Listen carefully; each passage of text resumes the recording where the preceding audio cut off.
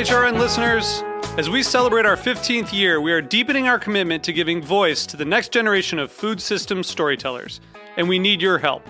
Our internship and fellowship programs help activate new possibilities for underrepresented and underestimated young people through experiential journalism, audio engineering, and production training. Through these unique programs, HRN helps food equity stewards build essential workforce readiness skills that expand their potential and foster economic mobility. Please consider supporting these critical programs. And with a minimum donation, you can be entered to win a dinner for two at an amazing restaurant in one of 8 cities and tickets to a concert at a great venue in one of those cities. We have incredible partners across the country who have donated, as they also share our passion for helping to educate the next generation of food systems storytellers. Check out heritageradionetwork.org/15 to donate and enter to win today. That's heritageradionetwork.org/15 to donate and enter to win today. And make sure you donate before March 31st. Thank you. Today's program is brought to you by Heritage Foods USA, the nation's largest distributor of heritage breed pigs and turkeys. For more information, visit heritagefoodsusa.com. I'm Greg Blaze, host of Cutting the Curd. You're listening to Heritage Radio Network, broadcasting live from Bushwick, Brooklyn. If you like this program, visit heritageradionetwork.org for thousands more.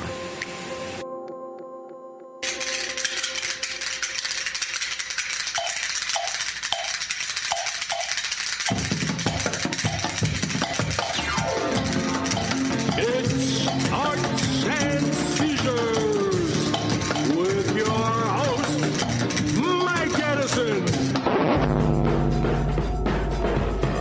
Arts Seizures.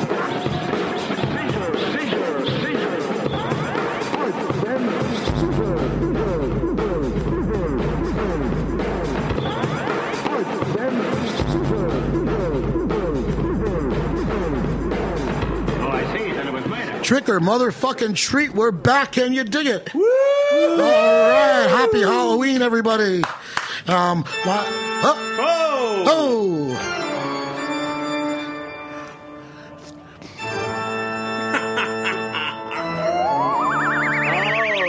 There you go. Now it's happening. It's all happening here. Streaming live from Bushwick Arts Seizures. We're back with another all-star show. And back in the co-host seat is the talented and intrepid Rosie Schaap. Good to see you. Good to see you and to hear every teenager's favorite Bach. All right. It's great. It's great. Peter Zaremba is out in Oslo scaring little children. Yes. No doubt. You know that in recorded American history, there's never been a case of of a razor blade being found in an apple. I did know that. I knew that too. I'm trying to change that tomorrow. Yes. All right. Joining Rosie and I, we have Steve Blush, author of the incredibly epic, literally epic. I mean, this thing is a monster. This is possibly the heaviest book ever written, and if you don't agree, you just don't know your math. New York Rock, from the rise of the Velvet Underground to the fall of CBGB. I was there for the last half of that. Stephen Blush. All right. And it doesn't stop there. It's an embarrassment of riches. You're going to have to recite I'm embarrassed.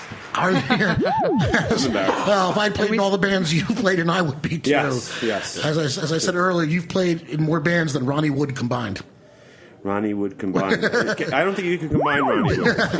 At this point in his life, you can't combine. But Dean, you in this book, starting at the time you were about voting age, you've probably played in like 90% of these bands. It starts before that. No, it does. But I'm saying since you've been of voting age, and that coincides with this book of 18, you have played in a metal scene and a rock and roll scene. You're currently in the Dictators, who I'm very proud of. By the way, I can't believe how much work you guys are doing. Yes. Continuously.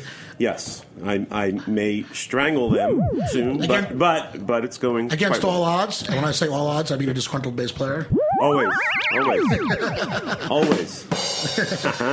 right, I love Halloween, and Rosie, we're also celebrating a new column out in the New York Times Magazine today. That's right. I heard of that. Yeah. Still gainfully employed by the Jewish press. Mazel tov. Thank you so much. I love Halloween too. Halloween drinks, Halloween music.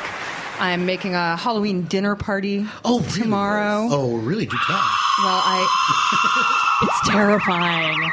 I'm going to cook a theremin, which is what I want to do right now. No, I always make goulash on Halloween. Get it? Goulash. It's true. Well, You are the ghoul of my dreams. Oh, you're too good. Oh, by the way, you'll be very proud. Last night went to a Halloween party and I wore my gorilla suit. Well, you were the gorilla of my dreams. Thank you. That's why I thought of that. And I did meet someone on the train, and they were like, "Yeah, that gorilla suit's the best. You could never go wrong with it." And I said, "Well, me and my friend Mike Edison always said the mark of a true gentleman is having a gorilla suit in your wardrobe." That's true. You should. If I had a car, I'd keep it in the trunk of the car just in case I showed up at a party. Exactly. And needed it. Were you a scary ape or a funny ape? Were you an ape? I was Harambe. Huh. I was Harambe. So I got on the streets. So you were like a dead ape.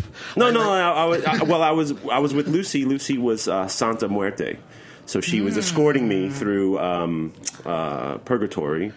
And during that time, teenagers would run up to me on the street and be like, "Dick's out for Harambe! Dick's out for Harambe!"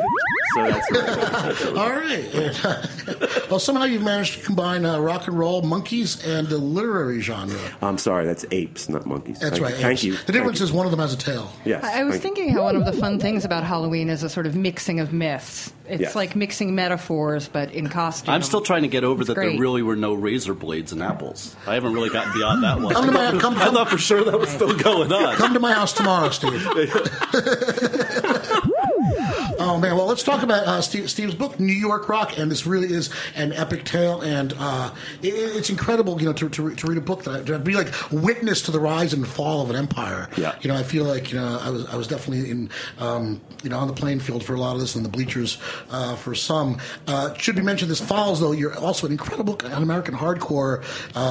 Which you're very well known for, which is an incredible amount of work. How the hell do you how long does it take to put this together? This is from the Velvet Underground to the fall of CBGB. Yeah, well, I'll put it this way. I have a 5-year-old daughter now, and I started it before then. So do the math. Yeah. That makes me feel so good about my very, very late manuscript Yes. I'm working on. Thank you, Steve. Yes. It does work like that way. You have to Yeah. be, it's how many times can I rewrite it and annoy editors and...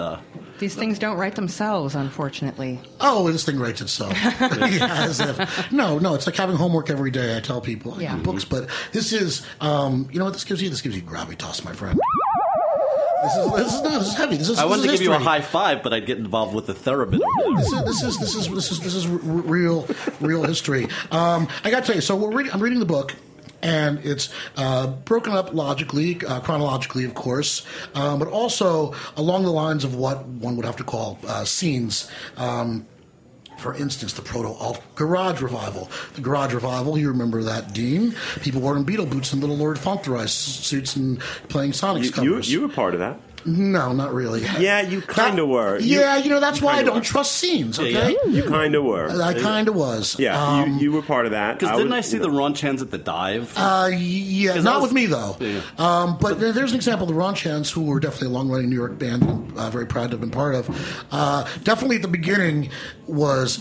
Well, the first time was it was called cowpunk because everything was very twangy and sort of based on really hyped up twangy Duane Eddy riffs, kind of punkified and boozified. It really started with Michael Chandler playing at Club 57 doing X-rated truck driver songs. It was like a comedy act. That was actually the true untold roots of the Ron Chans. It was him and Michael Chang. It was a two-man group, Chang and Chandler, and they played X-rated truck driving songs, like the most misogynist, filthy shit you ever heard. That's where Spit It on the Floor came from, and a couple other things that became Ron Chan's standards. And Mike Maricano joined the group, and it expanded. But by the time I had joined, that sort of twangabilly cowpunk thing had gone the way for something much more aggressive, and we were much more into Ray Charles and James Brown and kind of steamrolling that. But once you're in a scene, you're in the scene. Yeah. And I find that very limiting. I found that. Well, yeah, because I know when I wrote this book, you kind of have to categorize people a little bit. You can't just, of course, throw it all out there. And there are some similarities, and I'm sure there are disagreements on, was I a, you can break down the minor categories. Oh, yeah, we're going to talk after this, Steve. So there's a lot of that. It's you're talking about the Ron Chans, which I really liked, and the record. I remember the first one on Relativity. Sure, right? Do the Wabadang, which was the Ron Chans were the next big thing. Yeah, for sure. So, but it's that lasted about 5 minutes. Hey, you guys toured with Susie and the Banshees? That was right before I joined the band, but yeah, there was definitely like a thing. So Susie and the Banshees, and then when it sort of fell apart in New York, we found out we had a large following in Europe, which is when I joined the band. I probably did well over 100 gigs with the Raunch Hands in Europe, and it was more punk rock. That's where things meet. You know, when we started out, if you like the Ramones, you definitely didn't like Hank Williams or Frank Sinatra. Right. Now everyone I know loves Johnny Cash, and and it's much more open. But at the time, things were so regimented that the hardcore scene. You know, and if you like the Dead Kennedys or the Bad Brains or the Minor Threat, you definitely didn't like Little Richard and Elvis Presley. Even though you were listening to the Misfits, which is basically like, an homage to Elvis. But I fell into those traps as a young kid. That was really stupid. It was really stupid. Like, I sold the records because I was like, I'm not into this anymore. And now I'm buying those records back for 3 times the amount of money. It's like ridiculous. I gotta say, I'm surprised to hear that, Dean, because you were one of the most ecumenical music fans I know. I mean, you're a big fan of prog rock and country rock and blues. You're very knowledgeable, and like Duke Ellington once said, there are only 2 kinds of music: good and bad. Yeah, and I actually like a lot of the bad stuff too. I do. I can't deny. I'm New York radio, not this kind of radio that's the free radio in your car is the worst. I mean, it's the worst ever. I only listen to. I have 4 choices in the radio that I switch to. It's Q104, this classic rock, and that half the time it's absolutely unlistenable. Oh my God. And then I switch to 101, CBS, 101.1, which used to be the best station, and now it's sort of like because the worst. Because his 90s is oldies. Well, because the 80s, when they sneaked that up, the 80s became But the 80s, I don't even mind the 80s stuff. It's I can't stand anything from 1990 to 2001. Thank you. Like to me, that's the worst era of music ever created in the history. Also, there hasn't been a good painting made in America since 1951. I'm just saying, That's something. And when's the last honest politician that ran for office? Broad statements, but very broad statements indeed. Well, that being said, as a kid, when I'm 15, 16, 17 years old, getting into hardcore, and all of a sudden it's like, fuck punk rock. I'm only into hardcore. It's like you compartmented. Oh man, that's where you got. And then for a while I was like, fuck this. I'm only listening to skinhead music, and fuck that. I'm only listening. Then all of a sudden I was like, only listening to different things. I'm like, wait a second. All this stuff is the same. It's the same stuff. Right. Like it's all the same stuff. And very much my experience. And it was pretty dumb. When I was out on the road with Reagan Youth, people used to laugh at me for listening to Elvis and Little Richard, and on and on and on. And like I said, they listened to the Misfits, and some of them liked the Cramps, but they didn't like rockabilly. It's like Rosie, you ever meet a Grateful Dead fan who tells you I don't like the blues or I'm not into country music? Yeah. Sure. No, and that was something I found frustrating in my 2 years spent or misspent on Grateful Dead tour. Of course I wanted to listen to other things, but many people didn't.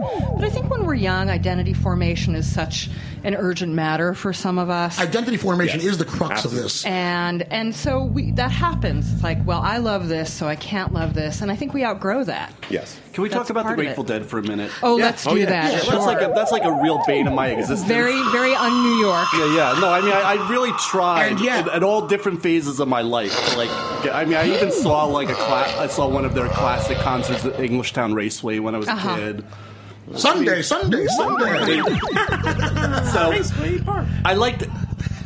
I loved the subversion. I loved the DIY side.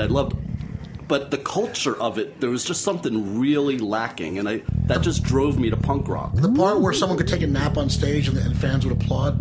I think we got to nap too, so it kind of worked for everybody.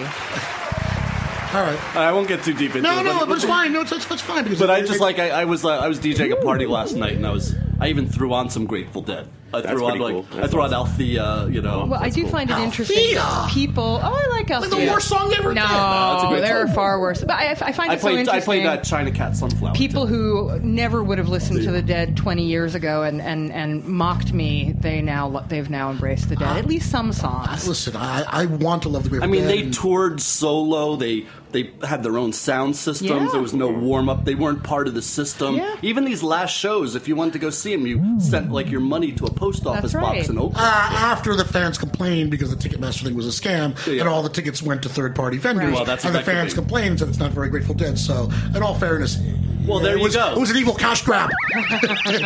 But there's always something weird that comes back with them too. It's kind of like I'm a huge Jerry Garcia fan. Yeah, me too. You've heard I think me he was say a great before. musician. I think he was an unbelievably good singer. One of the most underrated singers. He could make me cry with his ballads and great Bob Dylan interpreter. By the way, and they were great friends, of course. Why aren't more people dressing like Bob Dylan, the current Nobel laureate for literature, on this Halloween? I mean, the dude looks like an Undertaker. This seems like the perfect topical Halloween costume. Wide brim, good idea. River Gambler, Undertaker hat.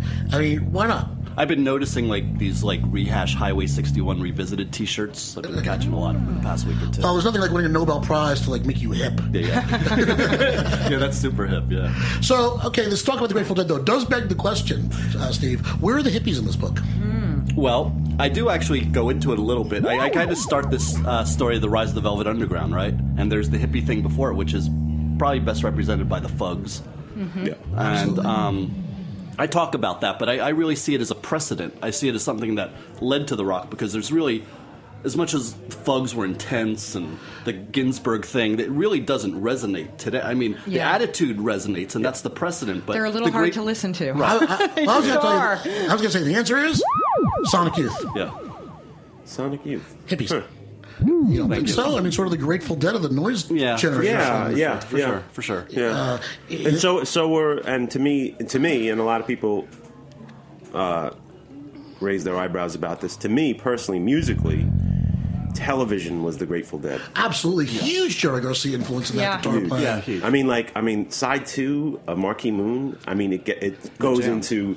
It definitely goes into all those looping Grateful solos. Dead, and I love it. I love those songs. Well, here's a common misunderstanding too. I think everyone in this room gets it, but at large, CBGB's being the home to all this music. But what do the Ramones, Blondie, and Television Talking Heads really have in common with each other? I mean, Blondie's a pop band, at its heart. The Ramones obviously were ground zero for their own thing, but also an art experiment in their own. 4 guys who dress alike and have the same names, playing highly conceptualized songs. Yeah, it's like Television, which is sort of post-Velvet hippie art. Right. Well, I remember that in the hardcore days. It was, the Butthole Surfers were hardcore. Everybody was hardcore. It was just because if you had it in you to be there. Right. That's what it's about, and that's what was going on at CBGB's. It wasn't the sound; it was like the attitude. It was like an umbrella of these intense characters of all these different sounds, right? So it's never about the sound in a lot of ways. It's really about who's congregating. Yes, and that's one thing I try to get involved in with this book too. It's that New York rock. The interesting thing about New York rock is that it's the people who were living below 14th Street all mingling, and whether they were artists or poets or sculptors or filmmakers. I mean, I was just told I didn't know what art was when I moved to New York, and then finally I kind of showed up in around when there was this East Village gallery explosion, and it made perfect sense to me because it was like rock and roll. Totally. And the rock and roll was all part of this, and that's what we were a part of downtown. We were living this thing that was like, it's never really been seen before and probably won't be seen again. I definitely always felt that we were outside looking in, no matter how popular our bands got within our own scene. Q104 wasn't about to add it to the playlist. Yep. No, but nowadays you turn on Q104 and they do play the Ramones. I mean, they play. Well, the Ramones. Oh my God! I mean, someone said to me, "This is wow." I'm thinking about this. Is my list of great things people have said to me. This goes way back to the '90s, and someone said to me, a younger person who was trying to mentor a little bit said, "Well, just name, defensively, name one punk rock band that's still active and playing." And I said, well, the Ramones. And it's not the Ramones aren't punk rock. They're like a mainstream classic rock band. But not understanding that when I went to high school, you got beaten up for liking the Ramones and the Sex Pistols. Come on. I remember, yo faggot, hey Devo. Yeah, exactly. That was a big one. Yeah. Hey Devo. I mean, that's because that's all they do. Because they, The poor girl across the street from me had purple hair. She was such a sweet girl. And because she dyed her hair purple, she was just another punk rocker, art student, looking for whatever anybody was looking for when he was 17. The girls thought she was a dyke, and the guys thought she was a slut. Mm-hmm. There's and guess what? No winning for losing. They were all right. All right, we're gonna take a short break. How you feeling today, Dean? I feel awful. I feel awful. I'm pretty hungover. I haven't been drinking that much, and I've honestly been trying to take the weekend warrior approach. Just drink on the weekends. Don't drink during the week. I've been going to the gym, feeling better, because sickness and death surround me at all times. So I have to fight it a little bit. So I on the weekends, even Friday, I didn't even drink that much, but last night. You know what's really good for a hangover? I was wearing the gorilla suit and drinking. I was burning hot. Yeah. I'm drinking through this gorilla suit. Everyone's like, that's so funny. And I'm like, yeah, I'm on my 9,000th beer. And it's like, I feel terrible. But the Edison hangover treatment is the best. I didn't have time this morning. You had a beer in the shower this morning? I did Nothing else works as good as beer in the shower. When are you going to dedicate, Rosie, when are you going to dedicate a column to drinking beer in the shower? I have to say, I've never drank a beer in the shower. That's the best. Well, then you haven't lived, my friend. I'm not sure that's a winning pitch for the column. For the New York Times? Well, maybe for anyone. No, don't knock it till you try it. Not even the food, the food section? And it's not even, or the hygiene section, such as it is. It's not just a hangover cure. It's an important science. I mean... Science! Of course, I've had to write about hangovers now and then, and we all know the filthy truth. There really is no cure.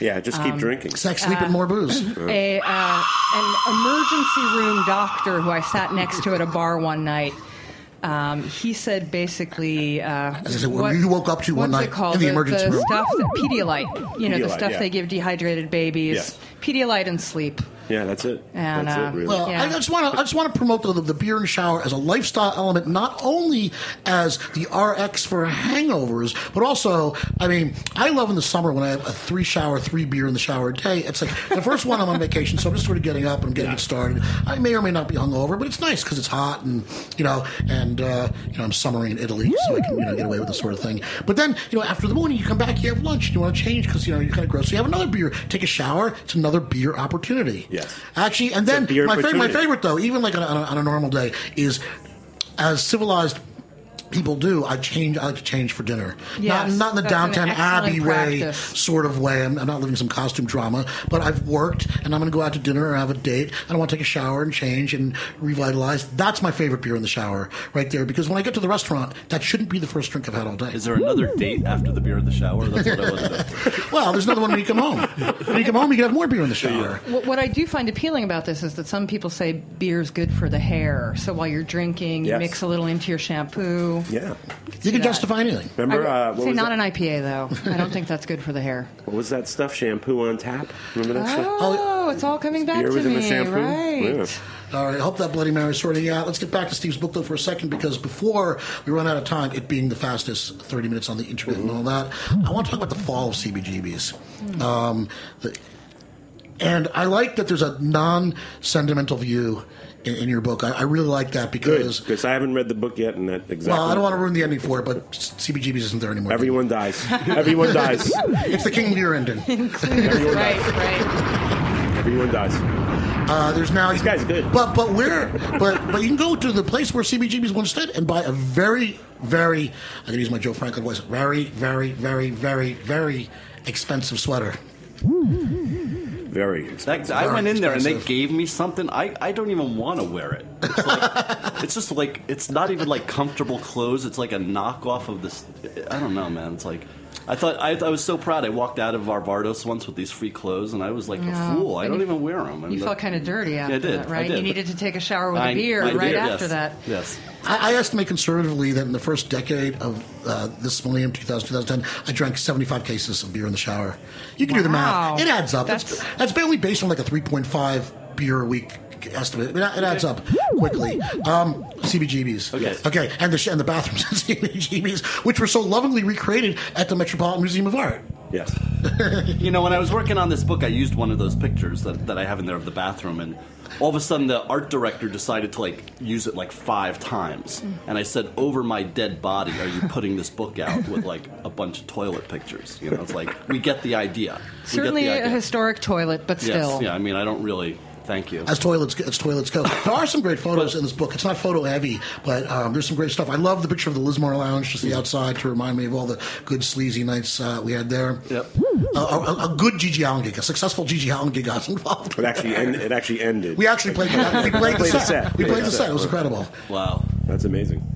Yeah, no, so anyway, I think we all know what was happening at the end of CBGB's. It was just kind of a slow, painful decline. Yes, it was awful. And it really was awful, right? It was awful. It was. They had it went from a place that in the 80s and 90s, the first thing I would look at is who's playing. And I would go there at least once a week, maybe twice a week. At least. There was a show. It's a great room, great sound. The last 10 years that it was open, there was maybe one good show every 4 months.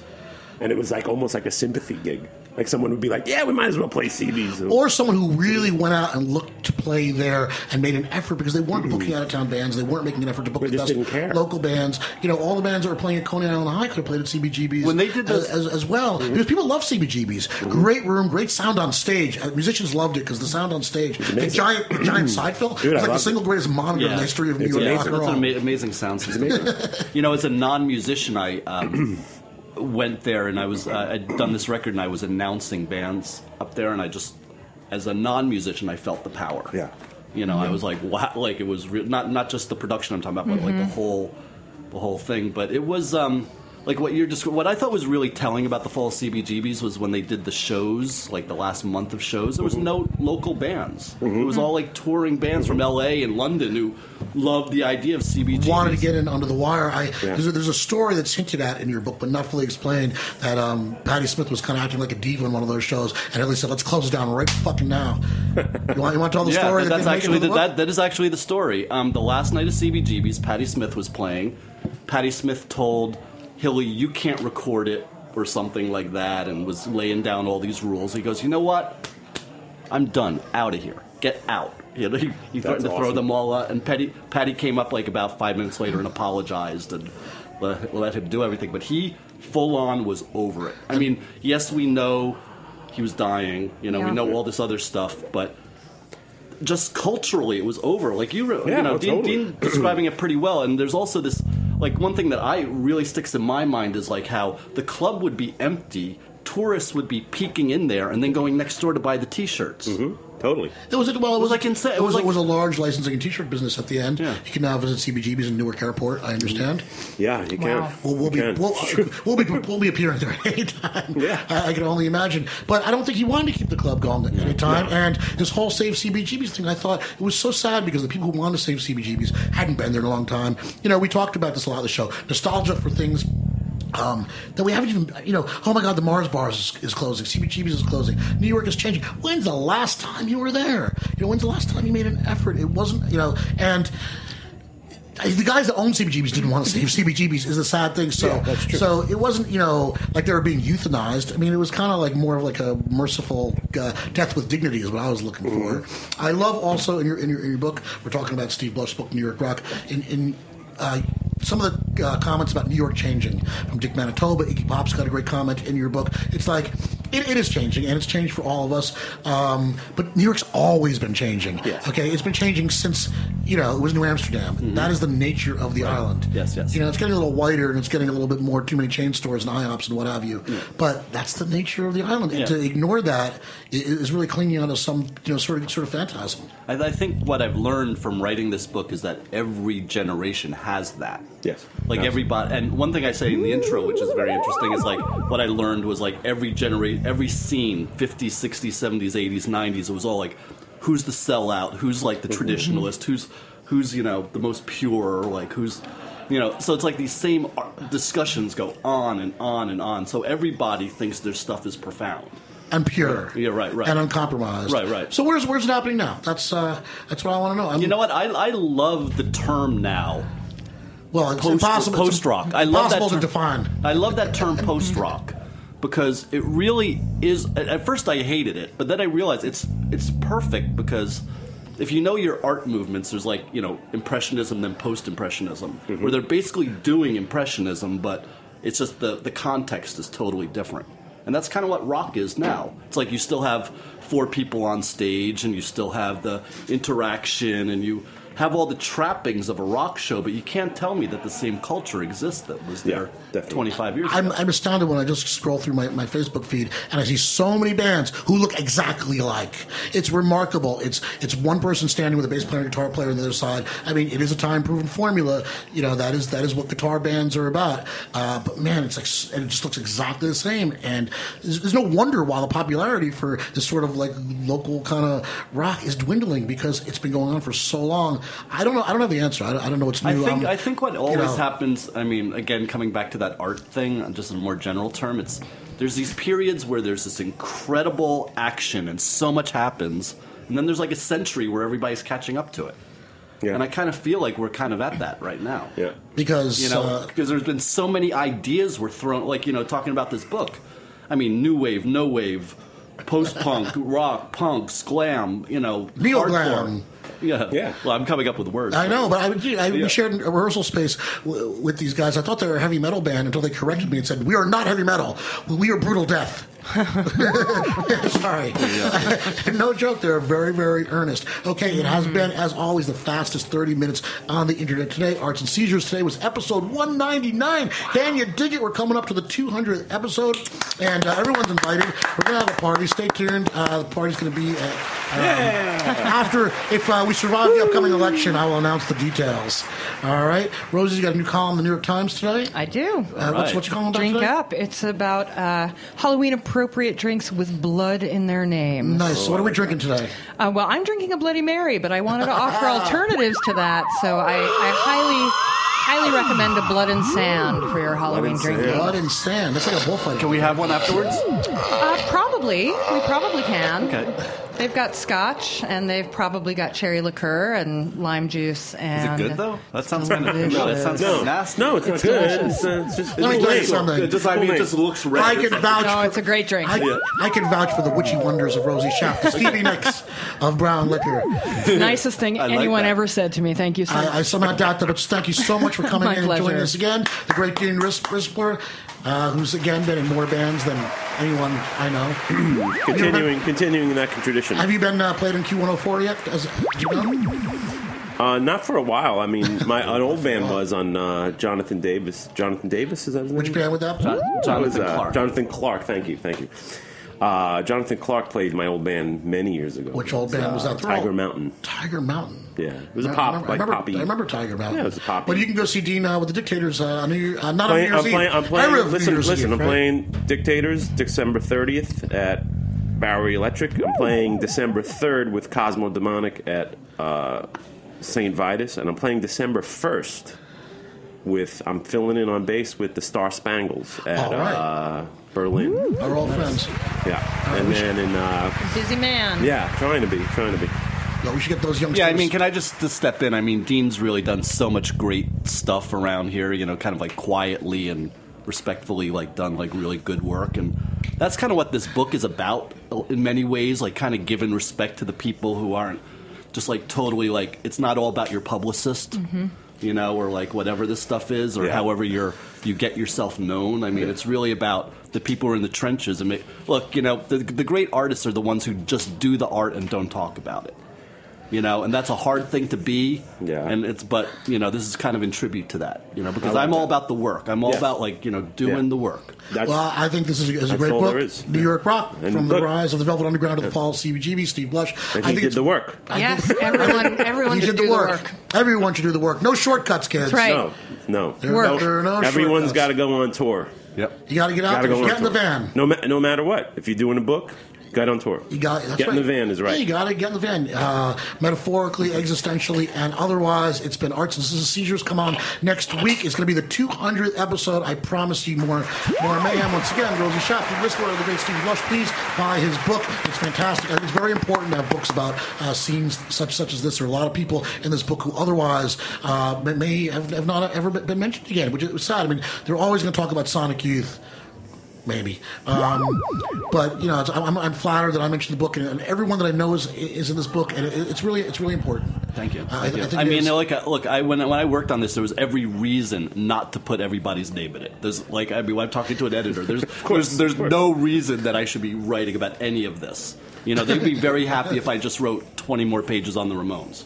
course. No. Really, you know what I'm saying? And I got down to a paragraph. I just want you to know that. The Ramones book has been written. The Velvet that's Underground what book I is written. felt. The New York Dolls book, has been written. But all these wonderful bands of the '80s were such a good time in New York City. And the '80s sort of get slagged for being bad music. And certainly, Reagan era new wave dances were probably the nadir of the entire fucking art form. But meanwhile, CBGB's was happening, Lismore Lounge was happening, and a lot of great bands in New York and out of Austin, out of Minneapolis, out of California were definitely happening. Just not reaching the the stratosphere of Q104 classic rock. All right, we'll see you next week in Arts Seizures. We're going out with one of our local favorites, Still Willies. This is the New York Stomp. See ya! Woo!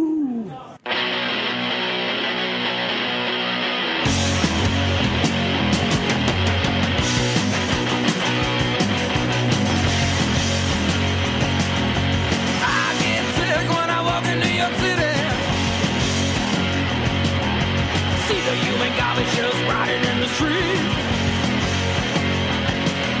I look at their faces and I don't look very pretty. Cause your Frito Santa said they got a dog made. Ride lights and beer, wash away your fear now. This town is run right. It'll make you wanna fight, yeah. But what good does it do?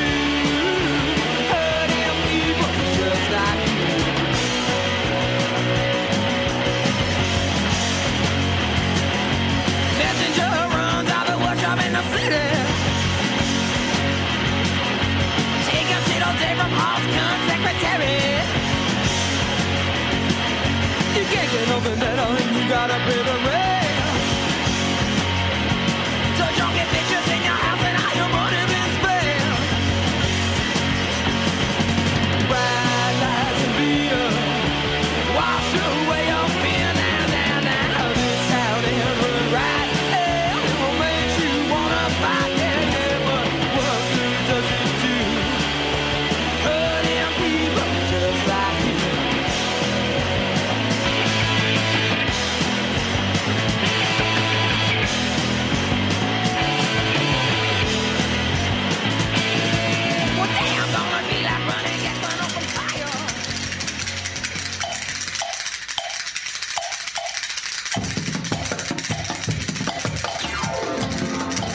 It's Arts and Seizures with your host, Mike Edison.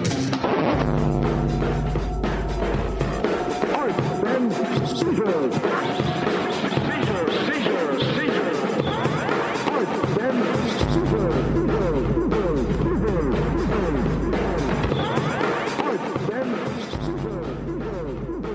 Thanks for listening to this program on heritageradionetwork.org. You can find all of our archived programs on our website or as podcasts in the iTunes Store by searching Heritage Radio Network. You can like us on Facebook and follow us on Twitter at heritage_radio. You can email us questions at any time at info@heritageradionetwork.org. Heritage Radio Network is a non-profit organization.